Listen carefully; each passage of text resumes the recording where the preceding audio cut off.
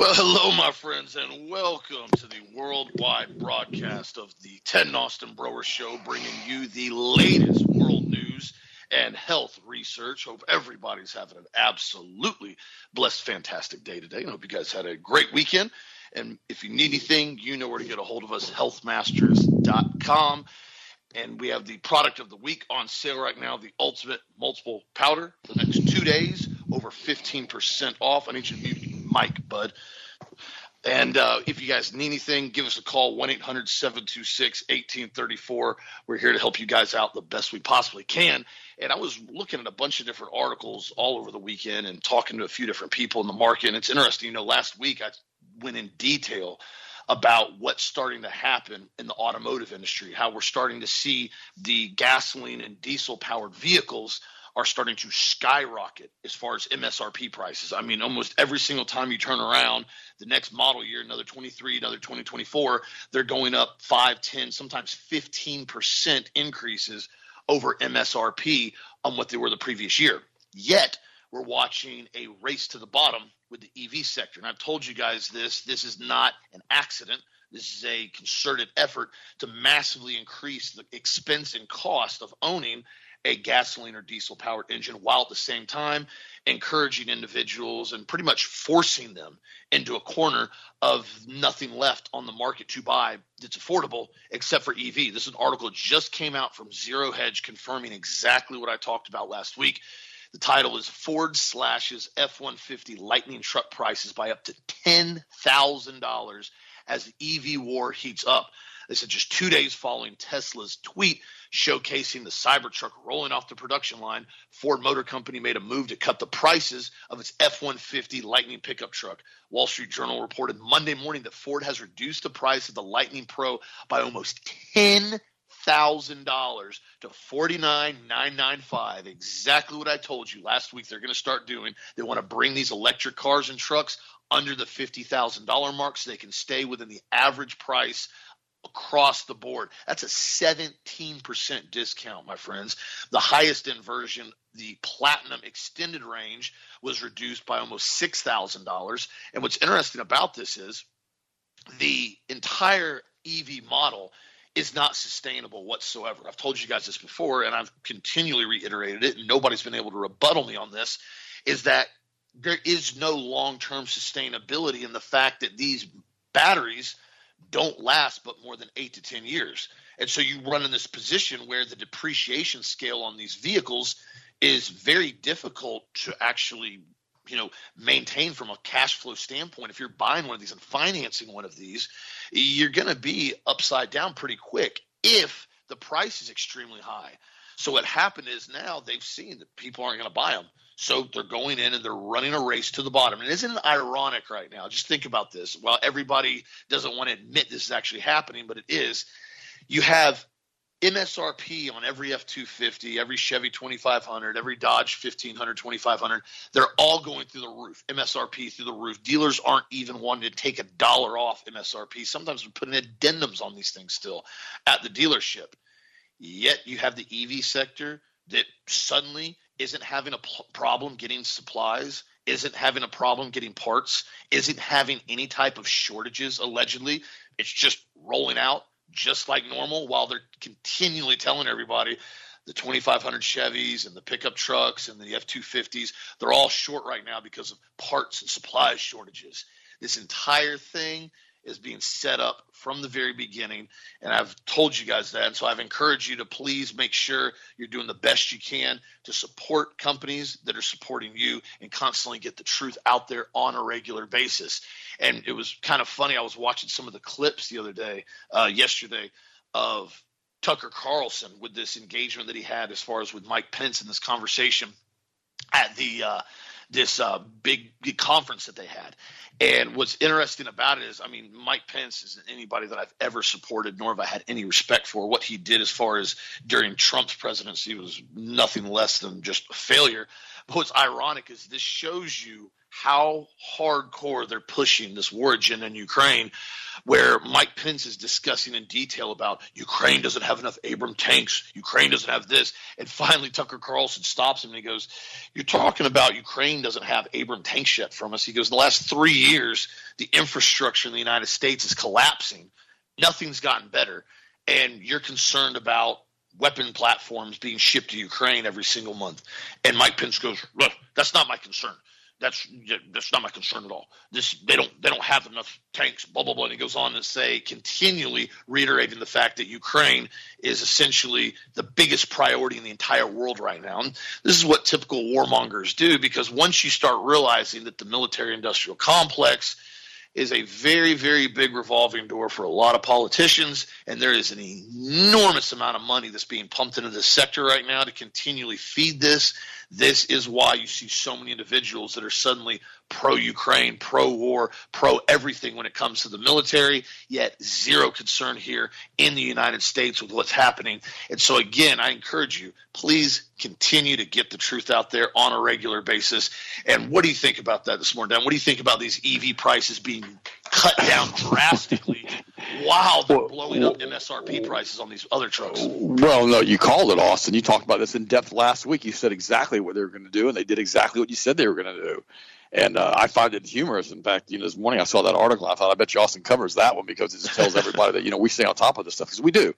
And, and the thing about it is that you don't have to be a rocket scientist to figure out that nobody wants electric vehicles. I mean, nobody wants them. I saw another dead Tesla on I-40 the other day, and I was just dead sitting there with a yellow sticker on it, about to get towed. And good luck towing it, because the tires stay locked up in the drivetrain. You got to literally drag it up on top of the truck. You got to charge it. And we have Austin has a friend of his who's actually giving out with a high volume emergency charge station, so they can actually get these trucks on these vehicles under their trucks without damaging the doggone drivetrains. I mean, these things are like a golf cart. Anybody who'd buy an EV vehicle like this voluntarily, unless they're using it like a golf cart to drive it around town, it's probably making a bad choice, especially if they want to go across country with it. And it's just, again, what does it do? It promotes the globalist agenda. And the infrastructure, our power grid, isn't able to deal with, hundreds of millions of EV vehicles plugging in every night. It simply doesn't exist. And you're not going to save any money on fuel. They're going to get you on the backside. They're going to raise the power rates, is what they're going to do. And it's not going to end. It's going to go on and on and on and on. And they're going to pretend like, they're not producing, climate change, but they're having to run much bigger power stations under much bigger loads, under much more burning of fuel and fossil fuels and coal to charge these vehicles. It's also stupid. And yet here we are sitting here. And again, they're not looking at this thing, 10 years or 5 years or 20 years or whatever down the road. They're looking at this 50, 60, 100 years down the road, when everybody's living in the Jetsons cartoon. A lot of you already know what I'm talking about. It was a cartoon that I've watched reruns of many years ago, and it was basically the future, and they were running around in flying cars, and their houses were floating in the air, and all the other crazy things they're talking about. But that's what they want from us. They want to have this utopia, this world. I mean, if you go to different theme parks, you'll see sometimes they'll talk about the utopia of the world to come and all the other things. And you're like, come on, guys, really? Oh, by the way, Tom Cruise's new movie, just mentioning that, has not done real well as far as the Mission Impossible. And, Sound of Freedom is still blowing up at the box office. Over 80 million now in box office sales. It's going to break 100 million sales. And I really encourage you guys to go see it, because it's one of those movies that just caught a kite. And, you grabbed the kite got loose and just took off. We had that happen one time. I remember we were at the airport. I was a little kid. It was before they put an 8-foot fence around the airport. We decided to go fly a kite at the airport, which is like the worst thing you could do, because you can cause a plane to crash. The wire will get, string will get caught up inside of the propeller. And we were out there at the airport having fun. And then right after that, they put this giant fence up around to keep all the people from flying kites. And, we weren't flying it over the runway. We were on the peripheral edge, probably, 500, 600 feet away. It was still too dangerous. I remember one time the wind caught the kite and the doggone string broke. And this thing took off. It's probably still floating around somewhere. It just caught a kite. And that's what I mean when I say that. It just takes off. And you have no idea where the kite's going to go. You have no idea where the kite's going to land. But you do realize very, very quickly that the kite is got a mind of its own at that point. And that's what happens with some of these shows, some of these movies. I remember I'd do a talk show sometimes and it'd catch a kite and it would just take off. And you have no idea what you said, because the same thing you've said over and over again. You have no idea why the media was so powerful that day, but somehow all these people were tuned into the radio and all these people ended up buying our Eat, Drink, and Be Healthy program. It was crazy. And, my producer would call up and say, we caught a kite. The phone room's going nuts. And I'm like, wow, okay. I had no idea why that happened. And you kind of analyze the show and say, what did I say differently? And it really not much of what you said differently. It was just kind of like just happened to be the circumstance of everything lining up that day. And speaking of that, my buddy Mancow Muller, love the guy. He's a good brother, good Christian brother. He's been now featured in Daily Mail. I'm going to cover this for him because I'm going to kind of give you a statement that he said about this. Quote, he can burn in hell. Howard Stern's former radio rival Mancow Muller breaks down in tears as he recalls the shock jock making demonic and evil rape jokes about his father's death. Yeah, this is Daily Mail. This is big news today. Mancow, 57, went head-to-head with Howard Stern, who's now 69, on the radio in the 90s. In a new Vice TV documentary, Dark Side of the 2000s, he said Howard can burn in hell for his derogatory comments he made about his dying father. Mancow and Stern were considered among the two most popular shock jocks of that era, but their rivalry turned incredibly bitter and nasty. And I'm not going to read anything else about that from the article, but I am going to post it on the website so you guys can look through it if you're interested in this, because Mancow's been on our show many times. And I want people to realize that, Mancow's a good guy. He's a great guy. Actually, he's a good friend. And I just want to read you, the statement that he made to me. This is a statement. I'm going to basically read it directly from he quoted me. He sent it to me this morning. Mancow says, they got me to do this TV show under false pretenses. I'll never watch it, but I don't watch any of the propaganda and media nonsense anyway. My radio ratings and audience research were much bigger than Stern's. I was there and he saw it. When given a chance, people picked me. They also vastly picked rock over rap. It didn't matter. The agenda and the dumbing down was more important. My Christian faith and common sense populist politics were not favored by the suits in New York, and they told me that. It was not a secret. Malleable Stern got promoted while I got marginalized by design. Now, let's say something else here that Mancow didn't bother to tell me, but on this text this morning, and I'm going to tell you to you guys again. Mancow, was right down the middle. He didn't go Republican. He didn't go Democrat. He went down the middle. If the Republicans said something good, he promoted it. If they said something bad, he exposed it. Same thing with the Democratic side. He wasn't being partisan. And I'm going to say one other thing that's going to put me out on a limb now. Mancow didn't say this, but I'm going to say it very bluntly. Mancow's family was German. Yeah, I'm going to go there for a second. And the people that run Hollywood and the people that run the media, they really don't like Germans. I had a friend of mine who had a German name, and they basically got their name changed when they got married, and they changed it from a German name to an English name. And they told me personally that they had been marginalized in many of the institutions they had worked for until they got married in the institutions where they had to receive their education because it was German. And they think, well, that's not true. That doesn't really happen. Yeah, that does, unless you're part of Werner von Braun's rocket sciences program with Operation Paperclip. It happened, guys. It happens still to this day, because when the media is controlled by 17 Luciferic Kabbalists, the synagogue of Satan, who claim to be Jews, but they are not. They are of the devil. They're of the evil one. They basically realize very, very quickly that they don't like Germans. You think, well, no, it doesn't really work that way. Yet it does. That's why you continue to get so much rhetoric and propaganda, and just downright lies about what happened in World War II. Nobody ever wants to talk about the Eisenhower death camps where 2 to 3 million Germans were not classified as basically, soldiers anymore. They were enemy combatants, and they were allowed to starve to death and to basically die in the elements over a period of a couple of years, and never allowed to return home after the war was over with. Just want you to do some research on that one. But that's how much they hate that German DNA. So, is that what happened to Mancow? I don't know.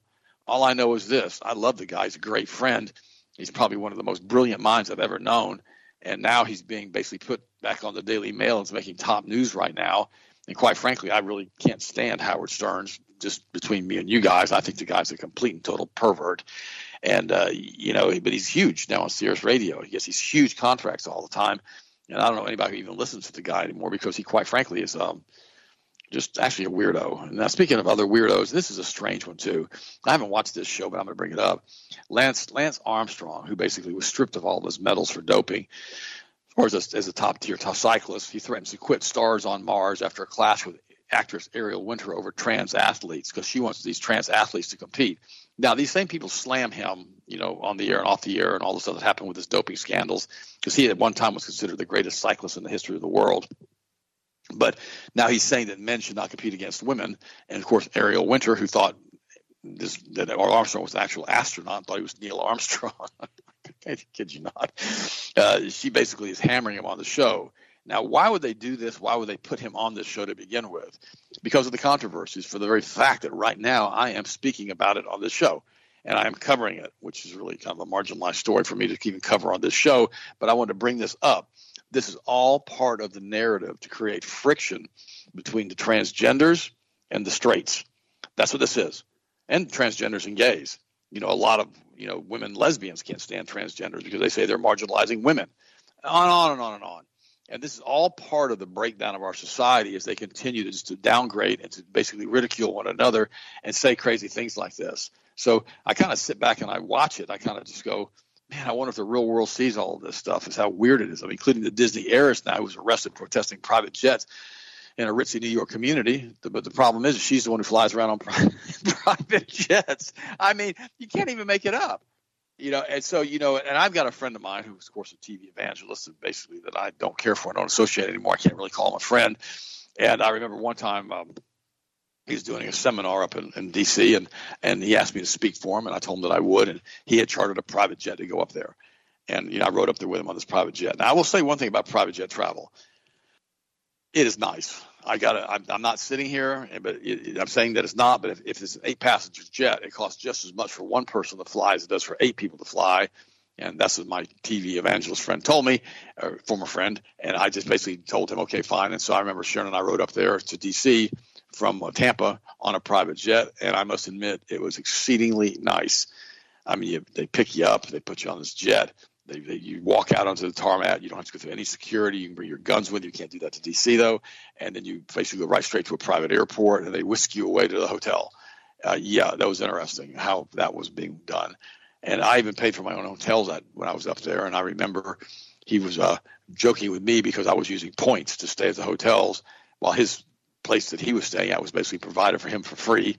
And I told him, I said, I'm speaking for free for you. I'm donating my proceeds to your ministry. I'm trying to support you, and I'm also paying for my own hotels. So why do you care if I'm using points or if I'm using dollars? The same evangelist basically, was flying all over the world on private jets and complaining constantly about he didn't have the money to build a new facility. But I'm not going to go there today. It's one of those things that, I try my best to get along with people, and sometimes it's just simply not possible. And so I parted ways with him years and years and years ago because I simply didn't want to deal with his nonsense anymore. By the way, Yellen now is saying that funding Ukraine, this is, the central bank chairperson here, is saying that funding Ukraine's war effort is the best boost for the global economy. I loathe these people. War's a racket. I loathe them. I loathe Yellen. I all of this. Redoubling financial backing for Ukraine in its war with Russia is the single best way to aid the global economy, U.S. Treasury Secretary Janet Yellen said on Sunday. Oh, my gosh. I don't even know what to say about this. She added boosting emerging economies and tackling debt distress also have their role in play alongside sending billions of taxpayer dollars to Ukraine. AFP reports Yellen used the sidelines of a G20 finance minister summit in India to reveal that she would push back on criticism that there was a standoff between the aid to Ukraine and developing nations. Ending this war is first and foremost a moral imperative, she told reporters in Gandhinagar. Okay, if you fuss at me, someone spend it. Gandhinagar. Figure it out. I don't have Gandhinagar. I don't know. But it's still the single best thing we can do for the global economy. What? Her comments on Ukraine aid came 1 week after former Vice President Pence said that during an appearance on a Breitbart's News Saturday that defending Ukraine is in the best interest of the U.S., even though it's not our war. Wait a minute. I saw the interview with Pence. I'm kind of starting to think he's a robot. God, that was so bad. And no, Austin, it's true. He was acting like a complete and total weirdo. And and he doesn't even care about the U.S. He said that's not it's not part of what they were talking about the European American economy. He goes, well, that's not my interest. I'm not concerned about that. I'm like, wait a minute. You're concerned about running a war in a country the size of Texas that's running on the other side of the world. that's killing a lot of people. Some say up to 300,000 people are dead. But then we have to remember Madeleine Albright saying that 500,000 dead Iraqis didn't mean anything. It was good for everybody, especially children. I mean, this is insanity. I've got another friend of mine who lived in Ukraine. Yesterday, he basically told me that he disagreed with me as far as the war effort, and the scale of the war. He used to live there, and he has friends there that are there, and they know people that are dying. So it's one of those things that, I've got my opinion on this thing as far as wagging the dog, and other people say that it's a full-blown whatever. I don't believe that. I still don't believe that. But I do believe there are skirmishes going on and people are dying. But the sad part about it is every time I try to get an actual person who has seen the war, has seen it firsthand, has seen what's going on, has seen the shelling, all the other things. I mean, personally have seen it and seeing the cities being bombed in the rubble and all the other stuff. I can't find them, but you hear all these little peripheral stories, about the war. And then we know that the vast majority of the weapons that has been going into the Ukraine have been trafficked into other countries, including the Mexican drug cartel. And they have rocket launchers down there now from Sweden, and Austin covered that so eloquently a few weeks ago.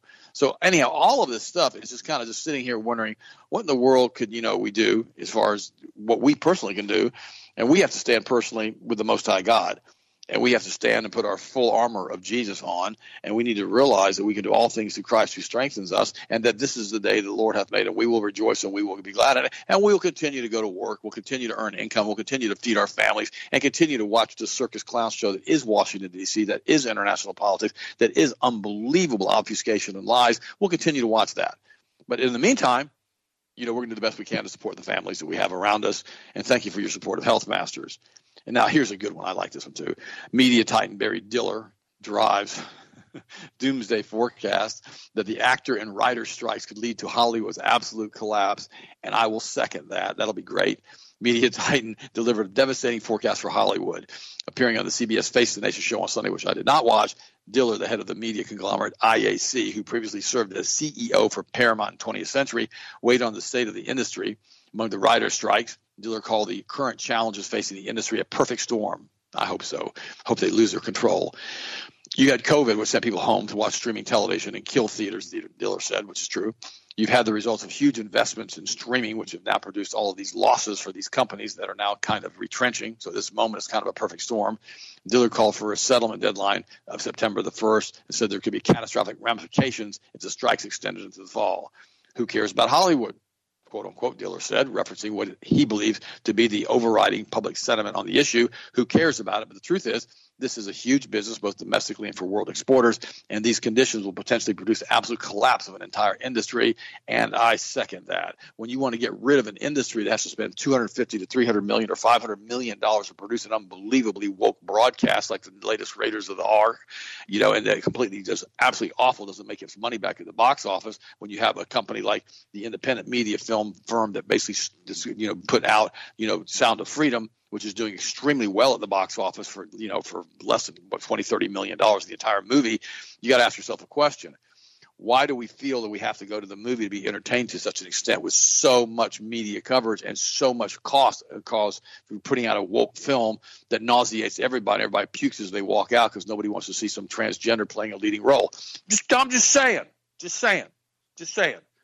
So that's how I feel about that. So if Hollywood's about to go under, I toast them with my glass of distilled water, and I say, good riddance. What do you think, Austin? I don't want to puke when I get out of the movie theater. These movies and these films that nobody wants to see are such a clear-cut agenda. I think everybody's starting to see that now, and that's why you see the numbers, the sales numbers, the box office numbers, in the toilet with a lot of these movies that are coming out because nobody wants to go see it. You have a small select group of individuals that are pushing an agenda, and the vast majority of the population doesn't want to go along with it. And so that's why I've encouraged so many people, you've got to vote with your dollar. Don't go see garbage films that you don't like individuals in. There's nothing wrong with not supporting a film you don't like. I mean, it's ironic to me that I have not, and like Dad brought up the other day, I have never seen this much negative publicity and negative coverage on a film except for the Passion of the Christ. Never seen it before. I've never seen mainstream media outlets doing entire segments trying to basically criticize a film. NBC put out a thing the other day, and they said the real story behind the divisive film, Sound of Freedom. Divisive? Really, divisive. That's the word you're going to go with, guys. That's the word. Out of the entire Webster dictionary, you guys are going to pick divisive as the word to describe this film. Again, tell me you're a pedophile without telling me you're a pedophile. Come on, guys. I mean, this is what we're seeing right now. And it's crazy to me. I saw a video the other day. Somebody was talking whether or not this was accurate or not, and they're actually doing this. This girl went to go see this AMC theater, went to go see Sound of Freedom, and she said the movie tickets, they tried to refund her. She bought them online, and then they sent her an email, said, sorry, your movie tickets were refunded. She contacted her. She goes, is the movie not playing? She goes, oh, no, it's here. But we refunded your tickets. It must have been a mistake.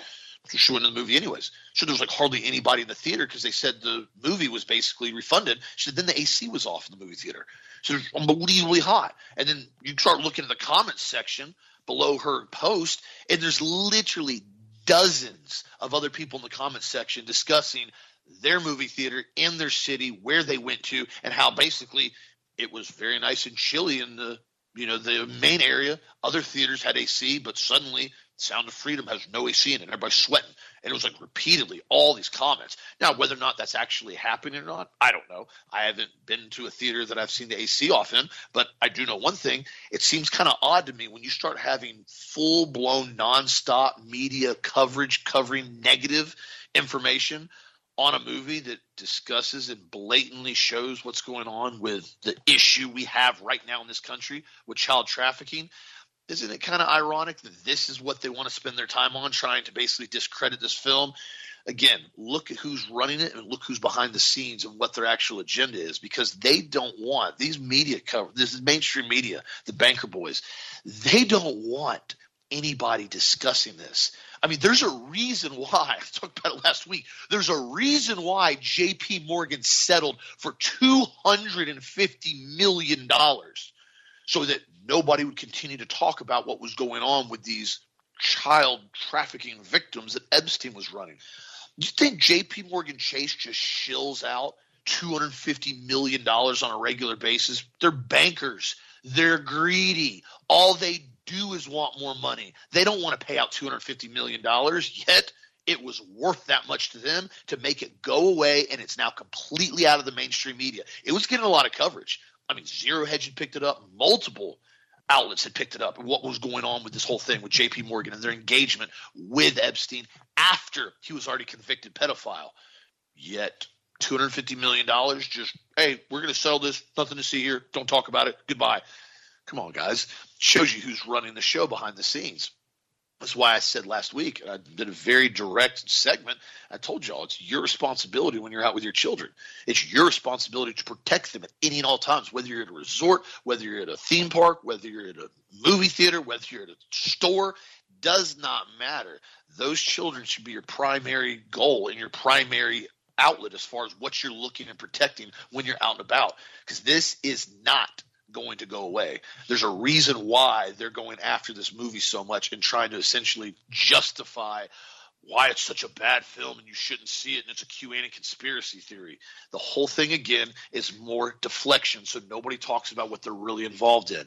And one thing about it, Dad made a comment earlier, he was talking about issues going on with Ukraine, and I saw an article that was from American Military News that now says Biden is approving 3,000 reserve troops for deployment in the midst of recruiting woes right now.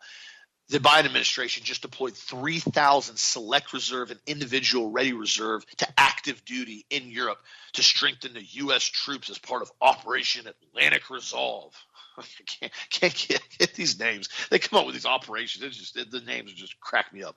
And so what they're saying now is the United States is wanting to make their military presence known in response to Russia's invasion of Ukraine. So we've got infrastructure crumbling with a southern border that's literally being invaded right now after Title 41 got lifted. And primary goal is to activate 3,000 reserve troops in Europe so we can show our strength in the Russia and Ukraine conflict. This thing stinks like Iraq again, guys. This whole thing is starting to be very reminiscent of what we saw with the first invasion of Iraq and that entire debacle that ensued. I mean, if you guys don't remember, that entire war was insane. I saw an article earlier here from Brown University. They revealed that 20 years of post 9/11 wars have cost the U.S. an estimated $8 trillion and have killed more than 900,000 people. They said standing estimates around 929,000, including U.S. military members, allied fighters, opposition fighters, civilians, journalists, humanitarian aid workers who have all been killed as a direct result of war, whether by bombs, bullets, or fire. And goes into detail. The research team said $8 trillion estimate accounts for all the direct cost of our country's post 9/11 wars, including the Department of Defense and its overseas contingency operation funding, along with the State Department war expenditures and counterterror war-related costs, including war-related increases to the Pentagon's base budget. You know, this, again, goes right back to what I talked about. When you have the entire military-industrial complex running the country, essentially, through the CIA, and the CIA run the military-industrial complex, whichever way you want to go with it. And this is why I've told you guys before, after we pulled out of Afghanistan, you know, and I had buddies that I knew that went over there on that whole pullout because they were trying to go put some support out there with how, I mean, that whole thing was debacle. I mean, that was just horrific pullout. And yet, now we're getting involved in another one. You know why? The military war hawks got mad. They did not want to come out of Afghanistan. They continually liked their presence over there because they could continually pump more and more funds and more weapons. That's why suddenly we're so concerned about the civilians in Iraq and Afghanistan. We're so concerned about the protection and safety, yet we left over 65,000 automatic weapons sitting there in the warehouse when we pulled out of Afghanistan, not to mention helicopters, surface air missiles, frag grenades, claymores. The laundry list was so big. Well, why? It's more expensive to bring it back. And what are you going to do with old equipment? How do you keep making more money off new equipment if you bring back the old equipment? It doesn't work. And I've said this before, and I've said it again. The 6-hour contract that they're now getting, this is the new ammunition, the new combat rifle, this automatic weapon and their long-range weapon. This ammunition and this rifle is going to be used to phase out 5.56 ammunition production from Lake City. They're going to short the ammunition market in the United States, and they're going to do it very fast in the next couple of years. Right now, 5.56 ammo is still fairly cheap for the most part. You can usually buy a lot of it, even green tip. That will soon be gone. I'm telling you that right now. They're doing this on purpose. This is one of the reasons why we're dumping so many supplies over in Ukraine right now is we're phasing out all this old gen technology equipment, and we're going to phase in the new equipment and the new ammunition that, in my opinion, and again, I don't know if this is going to be 100%, but in my opinion, they're not going to allow the civilians to own this caliber, own these rifles. That's what's going to happen. Or it's going to be very, very limited supply because they don't want the populace being armed. Yet we send over $100+ billion in weapon systems to Ukraine, and we leave all the weapon platforms in Afghanistan after we pull out. But they're concerned about pistol braces here in the United States right now. That's the irony. You have to think about all this stuff that continually happens on a regular basis. This is why it's so important that you exercise your rights, my friends. If you don't exercise them, if you don't demand that they're respected, if you don't demand that they will be heard and you will use them, it's not a right. You're not exercising anything. It's just something somebody said at some point. Everybody just runs over it. I encourage you guys on a regular basis, continue to stay sharp, stay in shape, continue to train, continue to actively train, especially if you are carrying a firearm legally.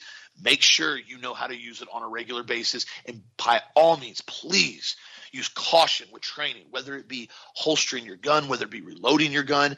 Live firearms are not a joke. They cause serious damage as far as if somebody is shot. You have to understand what you're doing with this. This is not something you're just throwing in your pocket. You are carrying deadly force on your person that can completely change your life and other people's lives literally in a split second. This is not a joke to walk around with and act like you're cool and be throwing it in your pants and running around thinking you're a thug. If you want to actively carry, understand the ramifications of it, and continually train and practice on a regular basis. What do you think, Ted? You know, Austin, I tell this to people all of the time. If you're going to carry a gun, you better know how to use it. And for goodness sake, keep your finger off the trigger. I mean, you can shoot yourself really easy. You shoot yourself in the gut. You're trying to holster one. You can shoot yourself, in the leg. You shoot yourself in the foot. Heck, you shoot somebody else. You got to be careful with these things. I mean, and the thing about it is, it's like you told me the other day, Austin, when you pull a gun out of the holster, you keep your wrist touching your side, so you have your hand twisted out, so your gun's pushed away from you, pointing away from you, and that's a great tip. And I've learned something when you get training from these advanced classes that you and I've taken, that they really get mad if you don't keep your hand off that trigger, that finger off that trigger. I mean, they get mad because they don't want an accidental discharge. And that's the first thing you've got to learn is, number one, is you're carrying deadly force. Now, I'm going to give you some advice. Just stop for just a second and stay with me for a second. I know a lot of you guys like to wear, really fancy, Apple watches or Rolexes or real fancy Seikos or whatever, watches, jewelry or whatever. A lot of you have gone now and just use your phone for your clock or whatever. A lot of ladies like to go out, and wear real fancy jewelry when you're going out on a date, all this kind of stuff. I mean, we've seen all this stuff, it's been going on for 1,000 years, except for the watch, but the fancy jewelry. And here's the thing. If you're walking somewhere in a town, either if it's in Paris or Rome or Ybor City or Tampa or downtown in an area that you're not familiar with, do yourself a favor, especially if you're carrying deadly force. Don't be wearing a bunch of bling. Don't be doing that. Don't set yourself up to get mugged. You say, well, gosh, Ted, I can't believe you're talking like this. Well, yeah. Sometimes I just got to give you guys some advice. Don't be doing that. Just I don't care. I remember one time I was wearing this fake Rolex, right? And I was in Argentina. I was in Buenos Aires. It was a fake Rolex. I think it was an Invicta. It looks like a Rolex. And I'm walking. I'm at the front desk of the hotel, and they said to me, you need to put that Rolex away. I said, it's not a Rolex. It's an Invicta. And they said, the muggers don't know that. We just had a lady this morning come in, and sure enough, she was still there bleeding. They had basically gotten mugged. They'd taken a watch and her wallet away. And don't allow yourself to go out there wearing that watch. Just put it in your pocket. Otherwise, you're going to set yourself up as a target. I thought, I'm wearing a fake Rolex. It was an Invicta. It says Invicta on it. Then he said Rolex. But they can't tell the difference. I thought, this guy's right. These muggers don't go over there and read your watch. They see you as a rich gringo down there in Argentina. They just want to take your stuff.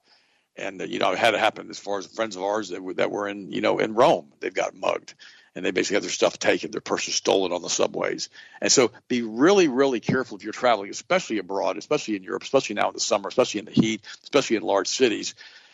Wear a money belt. Keep it underneath your clothes, underneath your belt line, underneath your pants, so they have to go through multiple layers of clothes and zippers to get to your money, and keep a copy of your passport in there as far as a photocopy. Don't carry your real passport with you. Don't do that in case it gets stolen, but keep a copy of your passport in there with you, and keep some cash, keep a couple credit cards, but don't carry a lot of stuff with you. Just be careful. I was a victim of an attempted mugging in Berlin one time. When I was driving a car, they tried to get into my car. All these crazy things and stories I could tell you, and a lot of you guys who are local, who've been by the house or whatever, they come by, like Mike was here this week. You basically realize that, these stories are real that I tell you. And so you got to be careful, but don't, because it's like Austin said, if you're walking in Ybor City and you're wearing a fancy watch or a bracelet or a fancy ring or whatever, and somebody sees you do it, and you got homeless people sitting there, number one, maintain situational awareness. Don't let anybody walk up behind you. That's so important, guys. Oh, gosh, I got sucker punched one time when I was a bouncer in a bar, and it really, really got my attention. Now I always sit. I never put my back to the door in a restaurant. Ever, never, ever, never. I don't do it. And, once you get sucker punched one time like that and get pretty much knocked out by somebody who's about 80 pounds heavier than you, you realize very quickly that you must maintain situational awareness. You say, well, gosh, Ted, I can't believe you lived a life like that. Well, yeah, I did. It was a pretty rough life. When you're raised in a German beer tavern, you kind of have a tendency to see things you shouldn't ought to see and be involved with weird people that you don't want to be involved with. And I learned very quickly that you have to maintain good friendships. And I'm not going to have that kind of life for me or my family or my children. I'm not going to do all that. I'm not going to promote it. And I was glad that I survived all of that stuff. But it goes back to what Nietzsche said, right? And I don't really quote Nietzsche because he was such a atheist. What doesn't kill you will make you stronger. And in some cases, that is true. If you ride a motorcycle and you stay alive on it, you don't die, especially out here on this death corridor we call Interstate 4, and you live on that, and you put 20 or 30,000 miles on it, you become an unbelievably defensive driver if you don't die first. I remember my sister told me one time when she was at Shands Teaching Hospital in Gainesville, she was getting her doctoral stuff there, and she told me that most of their transplants came from motorcycle victims on I-75 and I-4. And I'm like, wow, this is crazy. They're telling you this. So be very, very, very careful in all these different situations and maintain situational awareness all the time. By the way, Elon Musk is now throwing 9-figure promises to top AI researchers. Remember, it's the same guy who warned you not to get involved with AI, who warned you what AI would do. Remember, I warned you about Elon Musk and how bad he is. Remember? I told you, I said, this guy's bad news. Don't believe this guy. He's in that billionaire boys club, almost a trillionaire, which, if you want to believe the real numbers, because quite frankly, his money is controlled through the Rothschild banking cartel, and they're going to allow him a certain amount of slack and a certain amount of lifestyle to have, and he tries to go past that. They're just going to say no. But now he's throwing 9-figure promises to top AI researchers. Such a hypocrite. Elon Musk sought to recruit top AI talent to his new artificial intelligence company. Of course he is. With equity in the venture he claimed was already worth tens of billions of dollars, according to the according to the people familiar with the matter. If AI was worth $20 billion, the valuation AI Musk came up with before it was born, then each 1% in stock options was like a $200 million signing bonus, the people said. His recruiting efforts succeeded. The startup launched on Wednesday, boasted researchers from Google, DeepMind, and academic powerhouses like the University of Toronto, where major breakthroughs in deep learning have taken place. Musk and his team plan to reveal more details about the XAI during a Twitter Spaces chat Friday afternoon. He didn't respond for a comment. I'm going to say this again. Don't make Elon Musk your savior. Your savior is Jesus Christ. He is the author. He is the finisher, and he is the perfecter of our faith. Don't make Donald Trump your savior, Q people. He is not that. He put more CFR members, Council on Foreign Relations members, into his White House positions of staff than any other president in recorded history that I can find, even more than Barack Obama. In the Council on Foreign Relations, they're dedicated to a one-world government. Just thought I'd mention that with you guys. In fact, I asked Donald Trump about that. I'm sorry, not Donald Trump, Roger Stone about that when I was at his apartment down there in Miami with Mancow. And I asked him, I said, why did Trump put all these CFR members into his positions of power? And he goes, I don't know. He goes, before Trump got in office, he asked me about the CFR, and I told him those are people that he does not want to associate with. But yet he turned right around and put him in power. And, of course, Pfizer and a couple of the other big pharmaceutical companies gave him huge contributions for the campaign. And, of course, he puts Gottlieb in the positions of power with the FDA as soon as he gets in. It's just a Washington spiral of nauseum as it continues and goes on and on and on and on. They've got to give you a problem maximum solution. They can't just give you one side of the story. They got to give you both sides of the story. That's how propaganda works. And they push their narrative down the middle until they get their desired outcome. In other words, they can't tell you they're going to take all your guns away. They've got to tell you that gun rights are important. They've got to tell you to support the NRA. But then on the other side, they got to tell you the guns are bad. And you take your guns away. And so what they do is they give you a skew towards taking the guns away. When that way only bad people have guns. And then pretty soon you end up in a situation where you find yourself down the road where the guns are gone. But you don't realize what happened because you got cooked, like that lobster, proverbial frog in the pot, and you don't know what happened. All of a sudden, the guns are gone, and that's what they've done. That's what they're doing with transgender rights. That's why they did that TV show about this with Lance Armstrong, in my opinion. They're pushing you in that direction so enough people say, yeah, they're right. Transgender should be in these races with other cyclists and blah, blah, blah, blah, blah. Now, remember, it's the very same thing that Lance Armstrong got busted with because he was on steroids. In the Tour de France, when he won it so many times, they took all his medals away. They stripped him of the medals. The very same thing they allowed him to win with the extra testosterone is the very same thing that they're saying now is okay because these guys are going to have a whole lot more testosterone than these women athletes who are pretending to be men or these men athletes that are pretending to be women. The whole thing about this is messed up, and they know that. And all of it is to confuse the hearts and the minds of the people that are there. What's interesting, a study just came out and said that single father households do vastly better than single mothers households. And I thought that was very interesting. We've got a friend of ours. He's got a child and he's basically got full custody of the child, and they're really prospering and doing well.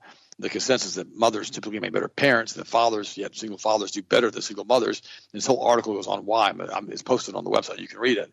And it says it's extraordinarily well documented how much of a disadvantage children from single mother households have over children whose parents remain together. But less documented is how much of a disadvantage they have over single father households. For example, studies have found that children from single mother households are 5 times more likely to commit suicide than children from both unbroken households and single father households. 5 times more likely to commit suicide, my friends, 9 times more likely to drop out of high school, and 10 times more likely to abuse chemical substances, and 14 times more likely to commit rape, 20 times more likely to end up in prison, and 32 more times likely to be run away from home. This doesn't stop here. Single mother households also account for 70% of all teen pregnancies, 70% of all child murders, and they account for a majority of filicide cases, which means, yes, a child living with a single mother. Household is the most household. Remember, I tell you this stuff doesn't read well. That's why the grammar sounds bad. This is why it does that, because it's not written well. In a single mother household is the most likely to be murdered by their parent. Okay, totally incorrect grammar. Most of this at this point will probably think that the stepfather is the main killer, and the reason, however, studies have found this to be false, and that step parents are no more likely to kill children than the biological common counterparts. I'm not going to talk about that anymore, but you can read the whole story. It's at healthmasters.com. But the reality is that, single father households don't necessarily mean that the child's not going to be raised properly. In many cases, the child's going to be raised extremely well. I've seen it personally. I mean, would you rather have a father that's stable, who's not on drugs, who's not an alcoholic, who basically wants to have a job and keep the kids taken care of all the days of their life until they're grown and support the kids and protect them, than a mother who's an alcoholic, who's a drug abuser, or is a prostitute? I'm asking the question now. You guys can fuss at me if you want. Now, I'm not saying all dads are good either, and I'm not saying that all mothers are bad. What I'm saying is this study is showing that just because it's a female raising this child, it doesn't mean it's going to come out right. That's what the study shows. That's the statistics that I'm giving you. I'm not getting involved as far as to the whys. Well, I will a little bit. Mothers, in many cases, it's easier for a father to raise a child in many cases because it's easier for him to attract another wife, even if he has children, than it is for a mother who has 2 or 3 children to attract a husband. And there's a lot of factors associated with that. The child may have a special needs child. That's a real big deterrent. She may have children that are absolute brats who hate the father. That's another really big deterrent. She may have children that have become juvenile delinquent or having all kinds of problems as far as dealing with life. And the dad, the father, the boyfriend doesn't want to be involved in it because he doesn't want to be part of that. But somehow it seems that the households that are the fathers by themselves are more stable. It's easier for them to attract women. You think, well, it could be both directions. Yes, it could be both directions. I got that. I understand that. But the reality is this, and this is why I read the article. The most important thing to do is, if you're getting married, is talk to your spouse or your fiance at that point about what your likes are and your dislikes are in every area of your life, in every area of the relationship. Don't pretend like these things aren't going to come up. Go to premarital counseling at a church. Have them go over things. I mean, if it's a big deal because you want to have the silverware lined up in the drawer, or you want to put the cap on the toothpaste, or you care about how the toilet paper goes on the roll, and you want to make a giant mess out of something like that, you probably need premarital counseling, because the person probably isn't going to put the cap on the toothpaste right. And if you get in a big fight about the cap on the toothpaste, how's it going to help? Sharon and I, we made decisions on all this stuff. We talked about all this stuff. After we got married, like, we don't care about the toothpaste cap. We don't care about the toilet paper roll. We don't care. It doesn't matter. It just doesn't matter. And so why make an issue out of all of it? In fact, we made a decision because our anniversary, our 39th, it would have been our 39th anniversary coming up here in July on the 21st. We made the decision that we weren't even going to remember our anniversary, that we were going to celebrate every day like it was our anniversary. And for many years, many years, we didn't even remember that we had an anniversary on the 21st of July. We forgot about it. I'm not joking, guys. Then we'd get a letter from her dad saying happy anniversary, and we'd go, oh, wow, we missed it again. We didn't make these things giant issues. I know some ladies and some guys, if the spouse doesn't remember the anniversary, they go ballistic, screaming and yelling and cussing. They make it a really nice day. Just make it something they can just rejoice about as they cuss at each other. Come on, guys. We're better than that. We're called to a higher purpose as Christians. Just love one another, forgive one another. There's 3 fundamental principles here that you got to look at with marriages and relationships: trust, respect, and reciprocity. You got to trust each other. You got to respect each other, and you got to be reciprocal. Someone asked me here a few months ago, they said, well, are you a jealous individual? And I said, am I jealous? And I was going out on like a first-time date, and I said, no. I said, I'm just gone.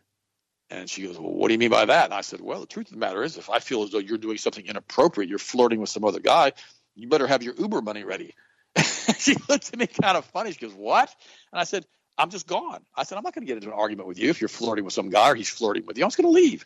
I mean, that's inappropriate behavior, and I'm not going to be involved in that. And I'm not going to be involved in getting angry and jealous. I said, I'm not going to do stuff like that. Obviously, that person wasn't asked back out again. But the reality is this. It's one of those situations you got to think through these things and how you want to answer them when you're asked these types of questions and what you're looking for. So it was funny, and I mentioned this last week or a couple weeks ago, I can't remember. I had so many people giving me dating advice, or not. They're asking me for dating advice, when Sharon was still alive. And I was, I'd come out with these little quotes and little quips, and I'd say this and this. And now I realize that the dating in 2023 is completely and totally different than it was when I was dating back in the 70s and the 80s. It just is not the same anymore. And so I've learned a lot about that now. And I realize that the most important thing is to find somebody who's a God-fearing woman, period. You got to have somebody who wants to go to church with you and who loves Jesus, because that foundation right there, that's the pivotal point. That's the foundation stone of any relationship. You can't ask them to start going to church with you if they don't want to go. You can't ask them to convert to Christianity if they don't want to convert. It's best to find that out from the very beginning than it is to try to figure out how to get somebody to change. That's what I found is one of the most important things here, along with the trust, the respect, and the reciprocity. But I want to cover some of those things this morning because people are always asking me questions like that, and I think it's really important that we all do that. By the way, JFK Jr. now is saying that the CIA was involved in funding the Wuhan Lab Leak. Yeah, we already know that. Presidential candidate Robert Kennedy declared Monday that he believes the CIA was involved in funding the Wuhan Lab Leak where the COVID pandemic originated. In an interview with Fox News' Jesse Waters, Kennedy suggested that the Biden administration is not interested in punishing China for covering up the lab leak because it would expose national security interests, including the National Institutes of Health-funded bioweapons programs. He goes, quote, I think the CIA was involved directly and certainly in this research, Kennedy proclaimed, adding, they were funding it through USAID. I've covered that on the show in depth, and NIH. I've covered that in depth, and I think in the end gave about $26 million to funding to the Wuhan lab. But the USAID said USAID, which was functioning as a CIA surrogate, gave over $64 million. The Pentagon also gave a lot of money. I covered all of that stuff as far as the USAID and their influence in Sierra Leone and Kenneth and these other countries that never signed into the Biological Weapons Treaty Agreement years and years ago, and how this organization, this USAID, USA Corporation, basically was paramount in funding this through the CIA, and we're all CIA fronts. Guys, I love you. I haven't had the opportunity to pray for you this morning. I pray for you right now when we get off the air. I love you so much, and I thank you so much for supporting healthmasters.com. You guys mean the world to me, and I hope you don't mind me giving you a few of my little examples of the do's and the don'ts and the things of life. I appreciate you so much. Austin, finish it up, and I'll talk to you guys tomorrow. Absolutely spot on. And it's interesting here. I was reading an article while Dad was talking and some health impact news, and it's going into detail from biometricupdate.com. Remember, I've told you guys the whole thing with the Teslas is they watch your face when you're doing like autonomous driving. They have the cameras that watch you the whole time. F-150 Lightning, all the EV cars have cameras in them that watch you the entire time. Well, it's interesting now, a slew of the world's largest automakers, including Sony, Honda, Ford, Genesis, and Mullen Automotive, have all either announced or patented facial recognition technologies to be deployed in their vehicles. The newly unveiled prototype car from Honda, called the Afeela, is set to employ facial recognition to unlock the vehicle, open its doors, and start the car. The firm says it will start taking orders in 2025, with U.S. deliveries set to start in 2026. They're saying this is going to be something of enhanced biometric authorization, which includes but is not limited to facial recognition. Beyond just controlling access to the vehicle, the newly published patents filings cover technology where the user's biometric data is stored on the system can be updated automatically. And it's essentially going to be for your safety and protection. So, you can't steal the car because I guess you don't have biometric face, as far as getting in. I guess that's one factor you could try to use as a selling point. However, as we all know, this stuff is never going to stay just like this. This is going to be further and further down the rabbit hole of essentially monitoring on a regular basis. What the next step, because they already have this with OnStar and stuff like that in a lot of these cars where they have a microphone. You can contact OnStar. So what they're going to do is they're going to start slowly telling people what they can and can't do. We picked up that you made a racial hate crime or hate speech, while you're driving. You made a comment in traffic. It's hate speech. So we've notified you that once your vehicle is back in the safe area, you'll no longer be able to use it for 48 hours. That's what's going to happen now. People go, well, that would never happen. Really? We'd never lock down for 2 years either, would we? We'd never tell people that they couldn't go into a restaurant and eat without having an RNA vaccination card. We'd never tell people that we had to talk about our medical records in order to go into a business. We'd never tell people that you had to wear 3 masks allegedly in order to be out in society and be safe. No, none of that would ever happen. That's where it's rolling, my friends. So again, as you're going to start seeing a lot of the older vehicles and prices are going to start going up massively in value, because you're not going to be able to find anything on the market anymore that doesn't have all these invasive standards that are being implemented as a mandatory safety standpoint. So again, get the truth out there, my friends. Keep continuing to encourage one another. Encourage your friends. Encourage your family. You never know what somebody's going through sometimes. Sometimes you just got to send somebody a text or shoot them a phone call. Like, hey, listen, man, what's going on? Just thinking about you, just talking about you. Let's go grab lunch. Let's go hit the gym. Let's go do something. A lot of times, man, there's people that need stuff. All you need to do is reach out sometimes to your friends and family and continually do your best to encourage them. And by all means, keep your body strong and healthy as well. One of the best ways you can do that is keeping on natural supplements on a regular basis. The Ultimate Multiple Powder, which by far is one of my favorite products we have, that and the magnesium brain food, is such a staple because it continually provides your body every day when you take it with bioactive B vitamins that just feed your cells, feed your energy. Just continue to keep you rolling. That's one of the reasons why I put together that kit on the front page of the website, the Maximum Energy Kit. I talked about it last week with the adrenal support, the cortisol buster, the B complex, and the multiple. Those 4 staple products are incredibly effective at helping out with your energy, your mental state, overall functioning, memory, everything, including also helping your adrenal glands. So thank you, my friends. Get the truth out there every single day, every chance you get. Continue to encourage one another. If you need anything, healthmasters.com. We're here to help you guys out the best we possibly can in this wild world we're living in right now. So we're all in this together. Thank you for getting the show out there, for promoting it, for forwarding it, getting people to listen to the truth, and also to show articles that we have on the website. You can forward those. Those are up on the website every single day on the current topics that we bring up here on this show. So you can click those and forward them as well if you need to. So sign up for our free weekly newsletter. That'll go right to your email every single day with all the information along with the daily news and different sales. So again, healthmasters.com. Y'all have a blessed, safe, awesome evening as always, and we'll talk to you again on this show tomorrow as always.